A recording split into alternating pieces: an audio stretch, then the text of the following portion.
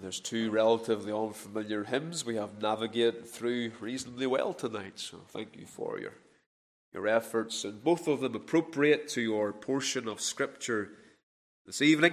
I trust a challenge to all of our souls as we consider God's Word again tonight. Genesis, the chapter 9 is before us. Let's just look to the Lord for a moment before we study this portion together.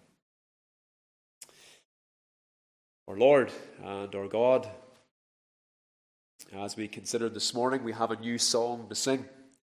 We may not be, Lord, particularly musically gifted, but we have a good song to sing. We bless Thee, O Lord, for your love for Christ. We are thankful for your drawing power. Lord, there are multitudes tonight who think they are walking with God, who think they are right with God, and it is simply not true.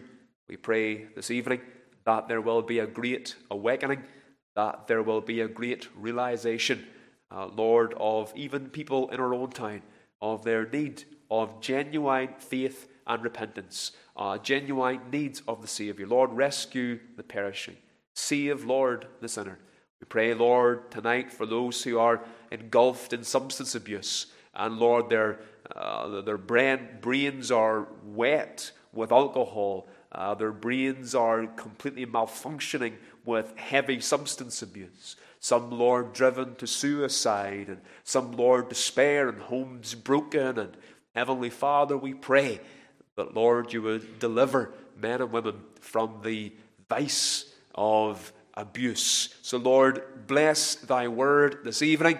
Lord, you know every heart, and we pray there will be truth for every soul. In Jesus' name we ask. Amen and amen. This is the first reference to alcohol post-flood. This is the new world where God has flooded the earth. The surface is new. And here you have the early inhabitants, Noah and his family, who have come through the flood. They are the first generation who have come through the flood. And here they are making their way in this new world. But early in Scripture and immediately in this new world, we are shown the ill effects of drunkenness and alcohol. Here is a godly man, outstanding amongst the people of God. Do not misunderstand the spiritual giant this man genuinely was. And yet, we read of him here, lying naked in his tent with no ability to even recognize there's no clothing on him. It's shocking how far this man fell on this occasion.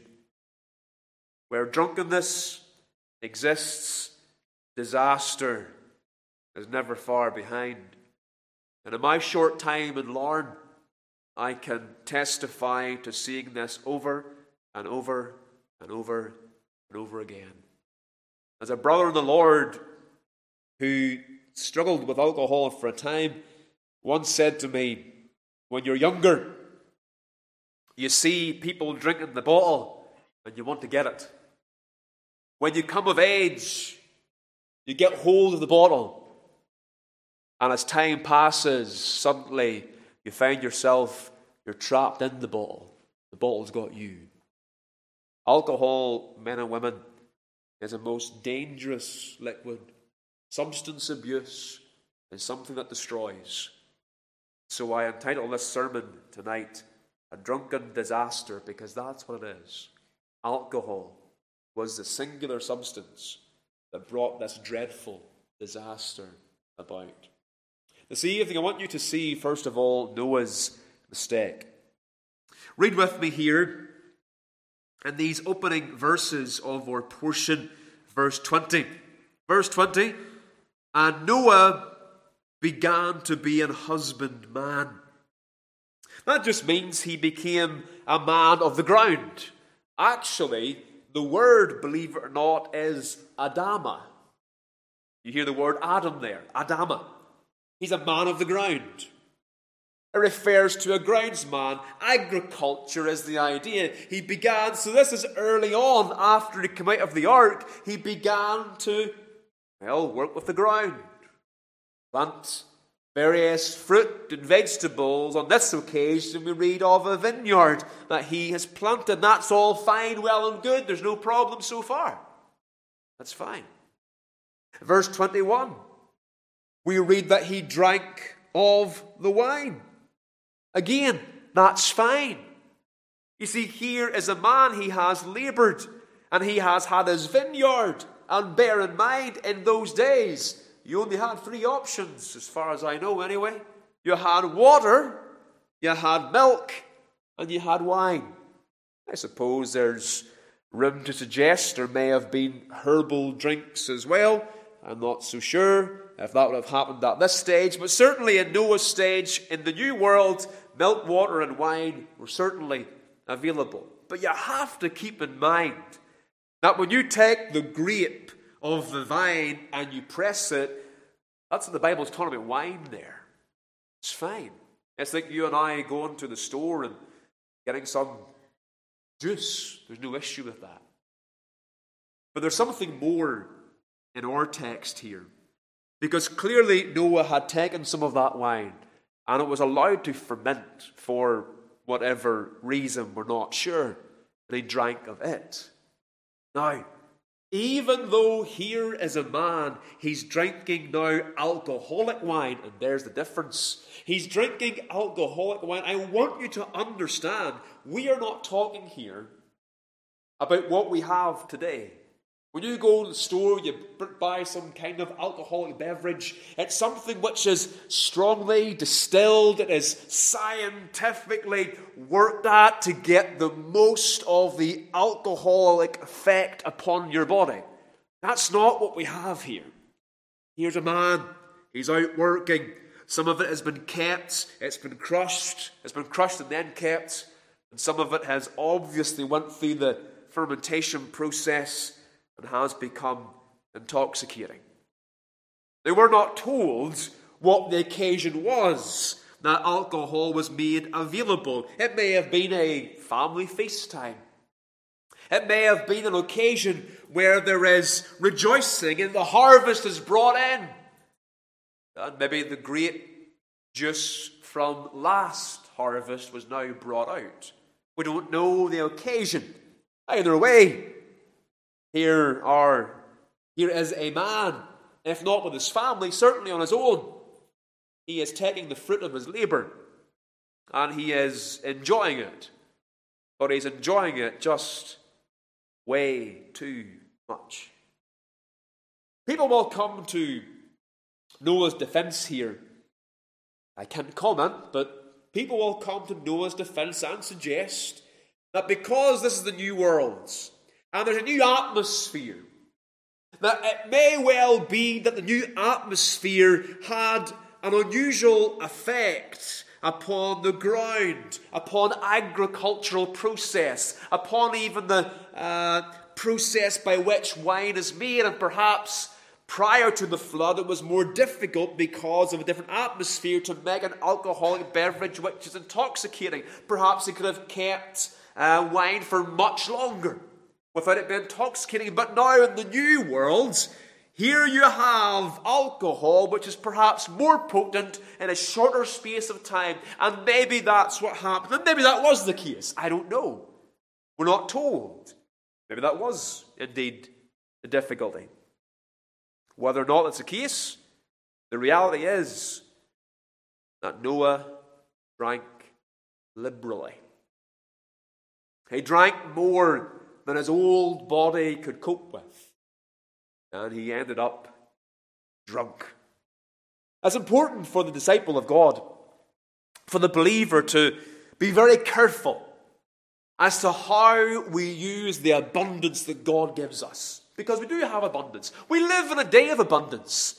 That does not mean we can overindulge in everything that is set before us. I take you for a moment to 2 Chronicles. 2 Chronicles. Because I think here there's a very helpful verse on this subject. 2 Chronicles chapter 32. I want you to turn here. And the verse 31.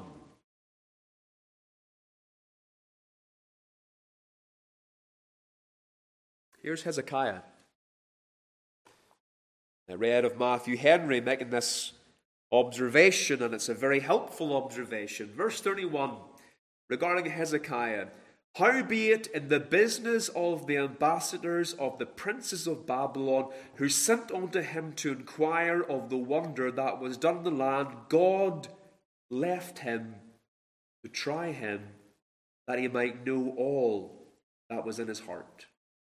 Now, I'm not going to describe everything that happened here. If you're familiar with the Bible, you will know what happened. Hezekiah was the king, and there were ambassadors from Babylon, and they came. They wanted to see the extent of Hezekiah's kingdom, and I suppose Hezekiah being very proud, well, not very proud, but very pleased and excited to show other people his greatness, he showed these Babylonian ambassadors everything that he had. He wanted to go to great length to show them his riches, his wealth, his splendor, and the Lord allowed that to happen so that Hezekiah's heart would be demonstrated. It says God left him to try him. And of course, then the prophet came to Hezekiah and said, those men that you showed round your palace, what did you show them? And Hezekiah, if my memory serves me right, said words to the effect that there was nothing I didn't show them. And then the prophet said, well, everything you've shown them will be carried to Babylon. Everything. And of course, Hezekiah was heavy-hearted that he realized what he'd done. He had been boastful in showing everything that he had. There was no humility at that point in time. But the point was, why did the Lord allow those Babylonian men to come and to search out his riches? It was because the Lord left Hezekiah to try him, to see what was in his heart. And I suggest the same situation was what occurred with Noah. The Lord left him to try him, to see what was in his heart. And that's why I'm not just so sure Noah was 100% innocent.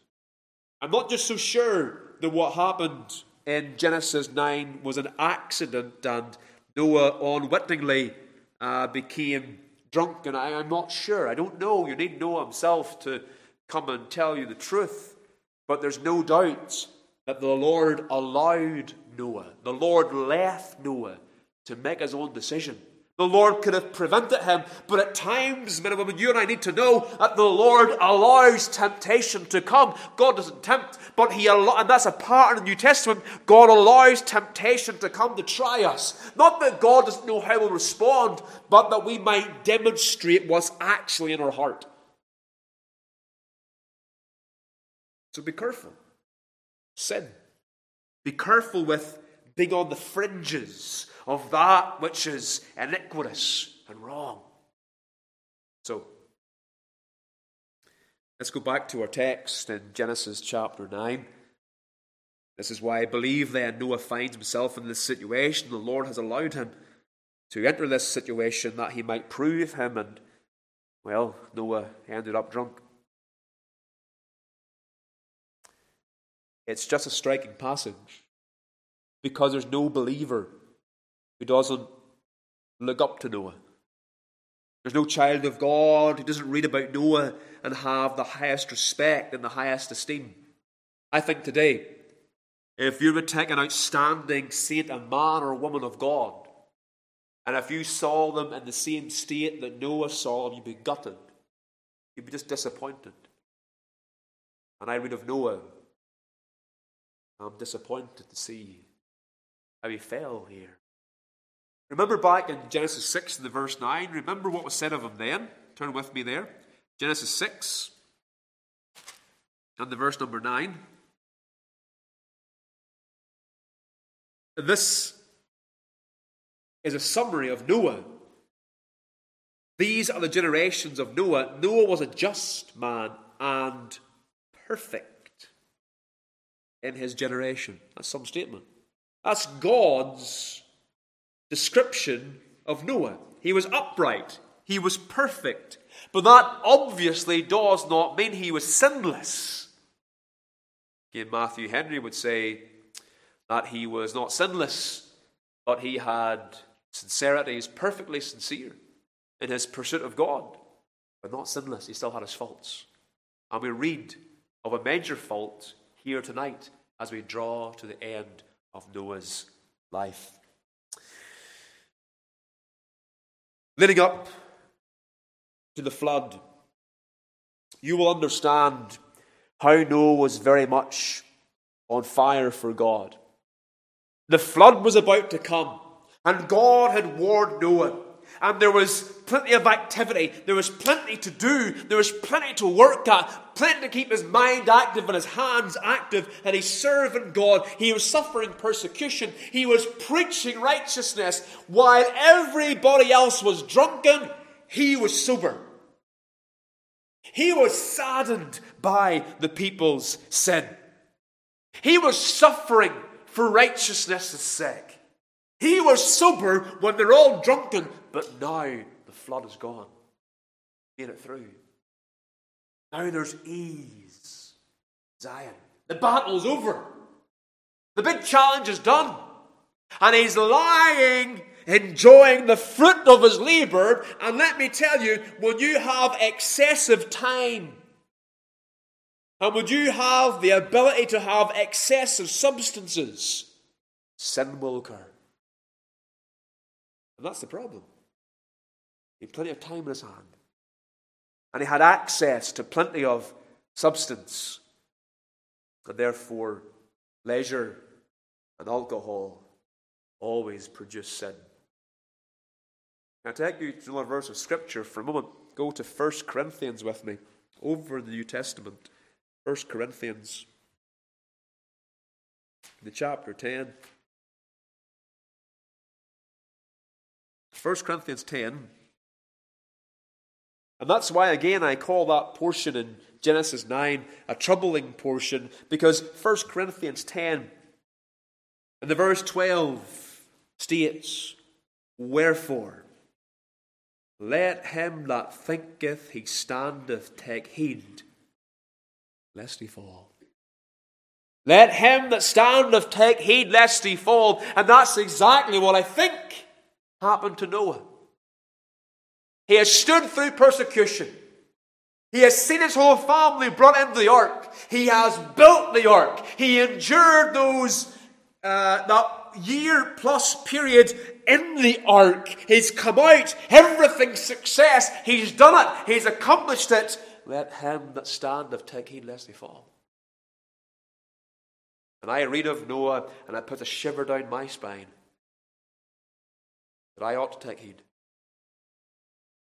lest in standing I would fall.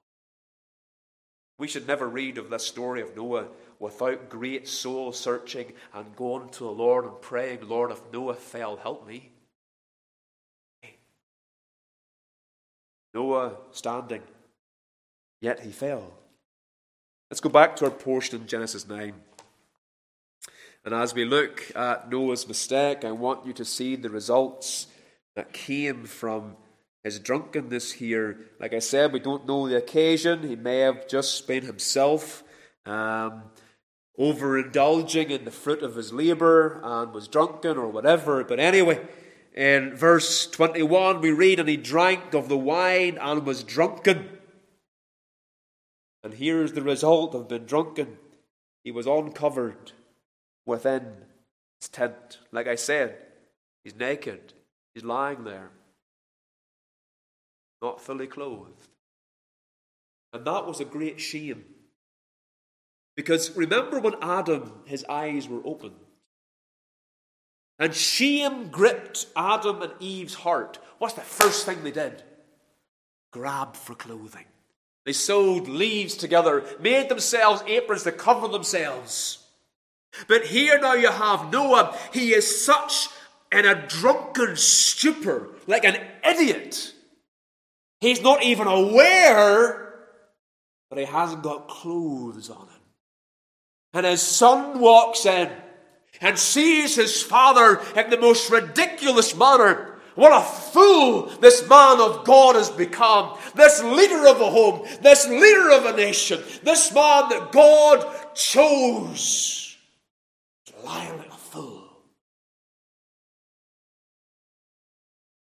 And showing early in Scripture the danger of alcohol. Let him that standeth take heed lest he fall. Proverbs 20. I read it to you. It says, wine is a mocker, and so it is. Strong drink is raging, and whosoever is deceived thereby is not wise. Wine, you can be deceived into thinking that it's perfectly fine. Perfectly fine. Not at all. It's a mocker. And that's exactly what we see early in Scripture. Listen, Noah's been mocked by the alcohol that he's drunk. It's ruined him. Hard to recover from something like this, isn't it? It brought shame. Made him idiot. And let's think for a moment of any person who would consume alcohol and become drunken. And then the next day, the effects of the intoxication begins to wear off. And they're reminded of what happened last night. 9 times out of 10, they're mortified. Done things, said things they would never say in their right frame of mind. Or even worse. And I've met plenty of them, particularly when I was in the building site. Young men who will go out and they're drinking themselves stupid. And with the greatest respect, I have to say, they hadn't enough gumption, enough wit to look at what they did last night and be embarrassed. They laugh at it. They laugh at their perverted behaviour. They laugh at their language and what they did and what they got up to. They laugh at the fact they spent their evening hanging over a toilet bowl, regurgitating what was in their stomach in the first place, and they think it's funny. They haven't the sense to see the shame in it all. So fallen, so darkened. And it's sad. Sad. Wine is a mocker. It's raging. Don't be deceived. Just before we go any further here, let me read you a few verses to show you what the Bible says about alcohol. Go with me to a few of these verses at least. 1 Peter in chapter 4. 1 Peter chapter 4 and the verse 3. For the time past of our life may suffice us to have wrought the will of the pagans or the Gentiles. The will of the Gentiles when we walked in lasciviousness, lusts, excess of wine, revellings, banquetings, and abominable idolatries, and so on. And again, here you have the exhortation made that the will of the pagan, the will of the Gentile, is to fly to things like alcohol and wine, to let it flow and drink until you're more than filled with drink, you're drunk. That's the behaviour of a pagan, someone who knows not God. Ephesians chapter 5 and the verse 8, it simply states, be not drunk with wine, whereas excess, but be filled with the Holy Ghost. Be not drunk. Could not be clearer. Would you go with me to Proverbs? Proverbs chapter 31. And Proverbs isn't talking about being drunk. It's just talking about drinking. There's a difference there. So Proverbs 31 and the verse 4. It is not for kings, O Lemuel. It is not for kings to drink wine. So it's not talking about being drunk, okay? It is not for kings to drink wine, nor for princes strong drink, lest they drink and forget the law and pervert the judgment of any of the afflicted. See that? The point being made here then is intoxication of any level is going to bring lack of discernment. It will bring an open door to living ungodly and foolishly and unwise. It's for the fool. Now look at the next verse, verse 6. Give strong drink unto him that is ready to perish, and wine unto those that be heavy of heart. You see what's going on there? That is now talking about medicinal use. There wasn't painkillers in those days. This is coming in, and you see that in the New Testament as well. Paul said to Timothy, take a little wine for thy stomach's sake. That's medicinal use. Listen, there are herbs that grow across the world, and rightly used, they are fine. That doesn't give you an open door to sit down and smoke weed. Get some ecstasy, some marijuana in you, because the Bible says that substances can be used for medicinal use. That's not what you have in those verses. Don't twist the Scripture to live in a riotous, ungodly manner.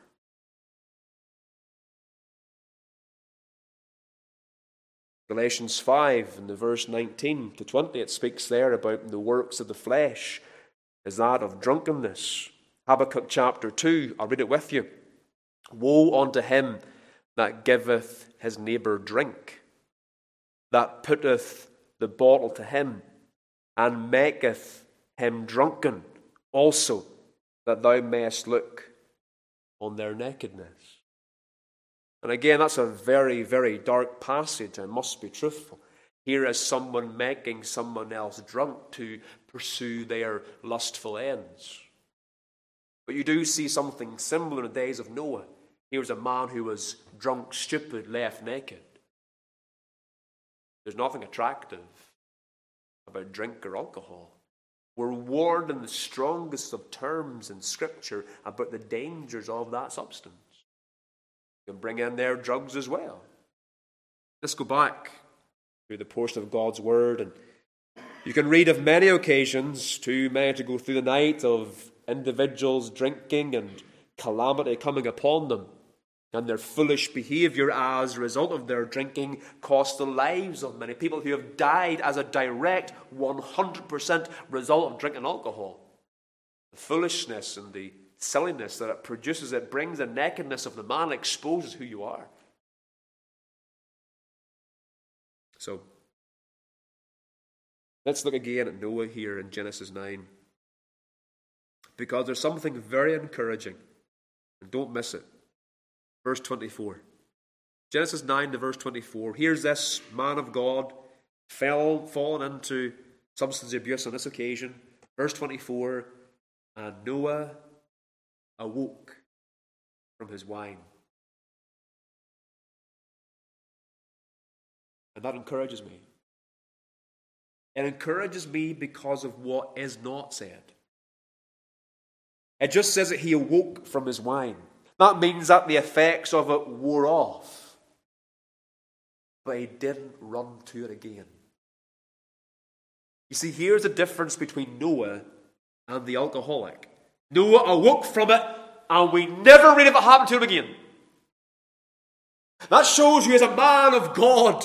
And for whatever reason this occurred, we can't tell with great accuracy, but he didn't go back to it again. But would you take your Bibles and turn to a portion in Proverbs which is the opposite? Proverbs 23. Let's look there. Proverbs 23. I want you to turn to this one now. And the verse 29. Because here's the alcoholic. And remember, an alcoholic isn't someone who is constantly out of his mind with alcohol.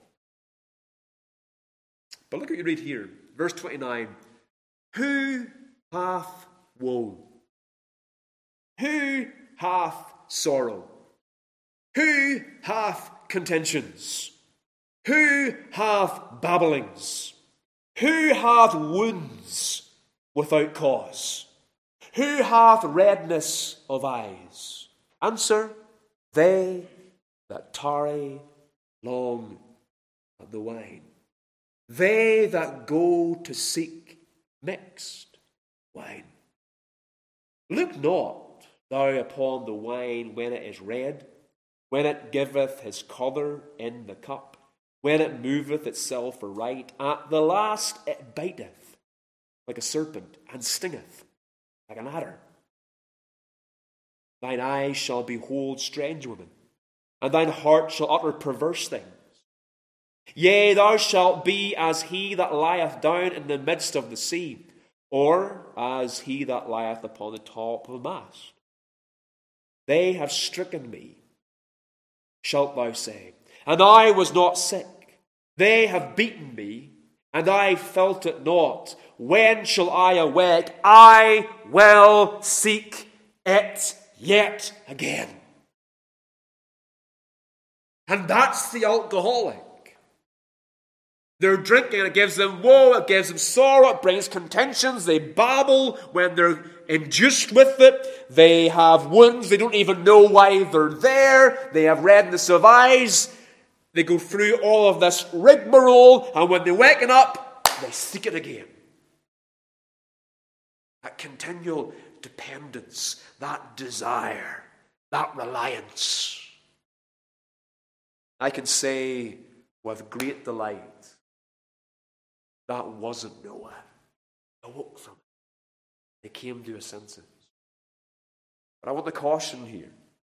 Do not misunderstand the word of God here. It speaks in the clearest of terms of the dangers of the substance of alcohol. So go back then, please, to Genesis chapter 9. Because we read here that when, verse 24, and Noah awoke from his wine and knew what his younger son had done unto him. When you wake from the wine, I'm not speaking from experience, and that's by the grace of God, but I do understand that when you awake from wine, there's a lot of what happens you understand. Maybe not with perfect clarity, but you understand some of what you have seen and witnessed with your own eyes. Well, Noah awoke and he remembered. He remembered what his son had done. So be cautious how you deal with people who are induced with alcohol. They may well just remember. So I want you to come with me here, and we'll finish off with Ham's mistake. So we looked at Noah's mistake. Let's now look at Ham's mistake, or Ham's misdemeanor. What did Ham do? So read the verse with me again. Verse 24, and Noah awoke from his wine and knew what his younger son, Ham, had done unto him. Well, go back to verse 21. And he drank of the wine and was drunken. And he was uncovered within his tent, and Ham, the father of Canaan, saw the nakedness of his father. Now, let's just stop there for a moment. There was Ham's misdemeanor. Now, there's a lot of speculation as to what actually happened here. Some would suggest that there was immorality, that the word Saul there is kind of like the word knew in Scripture, like Adam knew his wife. And here Ham saw his father. And there's all kinds of suggestions. Let me tell you, it's pure speculation, and I don't see it in Scripture. I could be wrong, but I don't think there's anything more than the fact that Ham saw his father. That's my opinion. And I have reason to believe that. But let me say this. Here's the key to this whole text. Ham saw the nakedness of his father. But go to verse 23, where you read of the other brothers, Shem and Japheth. And when you come to the end of verse 23, it says, and their faces were backward, and they saw not their father's nakedness. Same word. Clearly relating to a vision, and that's it. Ham saw, they didn't see. Here's what I feel is the misdemeanor, the error of Ham here. Verse 22 says, Ham saw his father drunken, and he ran to tell his brothers. And there it is. That's it. He ran to tell the others of what his father has done. My dear big brothers, come and see. Come and see Dad in the tent. Come and look. He's drunk out of his mind. It's a wretched, wretched son who would be entertained to see his father lying in sin. A wretched scourge of a child who would run to tell everybody he saw about their parents' errors. And I believe that's the problem on Ham's part. You see, a child of God would not be entertained by seeing this. If you were to see this godly man, Noah, lying in this state in his tent, your duty is not to go and confess it to everybody else. It's his sin to confess. And believers, and anybody, believe or not, this is something to keep in mind. It is not your duty to confess other people's sins. That's their duty. But dear child of God, for you and I, it is our duty to restore such as have fallen back onto godliness. It's not our duty to confess. That's theirs. It's our duty to restore. It's our duty to cover sin. And you know what I mean by that? Not to make a public show of it. Not to put it out for everyone to laugh and cheer and to read a testimony. No, keep your mouth shut. Far better behavior. Endeavor to restore the sinner. And that is exactly what Japheth and Shem did. They went and they covered their father without looking at him. You know, what I've just said is true of a fellow believer or of a neighbour, but whatever I have said there now, you can multiply that 10 times in its application to a parent. If you were to find a parent, dear child, whatever age you are, it is not our position to go and to mock our parents, but we are called to honour our parents. Not to mock them. Not to gossip about anyone's sin, let alone those who have brought us into the world. And because of Ham's behaviour, God cursed Ham and Ham's family. Now, I will not get to that tonight because I'm not going to go any further, and maybe we'll mention it by way of introduction next Lord's Day evening. But understand at this point, wine in the new world is not something to handle lightly. Be careful that in your confidence and standing and in being able to handle a wee bit of alcohol, you don't fall and wake up tomorrow or some other day being more than embarrassed and wishing with all your heart, soul, strength and mind you did not touch that bottle. And there is many a man whom I have laboured with for years in this town would give anything to be delivered from alcohol. You can't get rid of it. And I close by turning you to Romans 13. Romans 13 and the verse 13.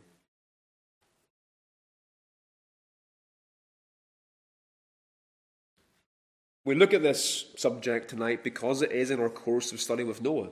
And I do not intend in avoiding a text like Noah, but take on the subject which we've done tonight. And I thank you for listening to me. But as we close here, Romans 13, the verse 13, look what it says here. Let us walk honestly, as in the day, not in rioting and drunkenness. You see that? Not in drunkenness. not in chambering, which is immorality, and in wantonness, not in strife and envying, but instead of that, put ye on the Lord Jesus Christ. Instead of endeavoring to flirt with drunkenness, put on Christ. And make no provision for the flesh. Don't make an opportunity to sin against God. Don't fulfill the lusts thereof. Don't cater for sin, but avoid it at all costs. So tonight we read of the particular occasion of a man of God's drunken disaster. A man of God who had a drunken disaster. And his son became the worst wretch for it. And we'll see of that perhaps next Lord's Day evening of God. Well, a week after that, because we have a visitor next week. But the Lord just help us tonight to caution and consider the dangers of this substance, that we would perhaps avoid a life destroyed thereby. Instead, seek Christ, filled with Him, and walk with God. 242 is our closing hymn tonight.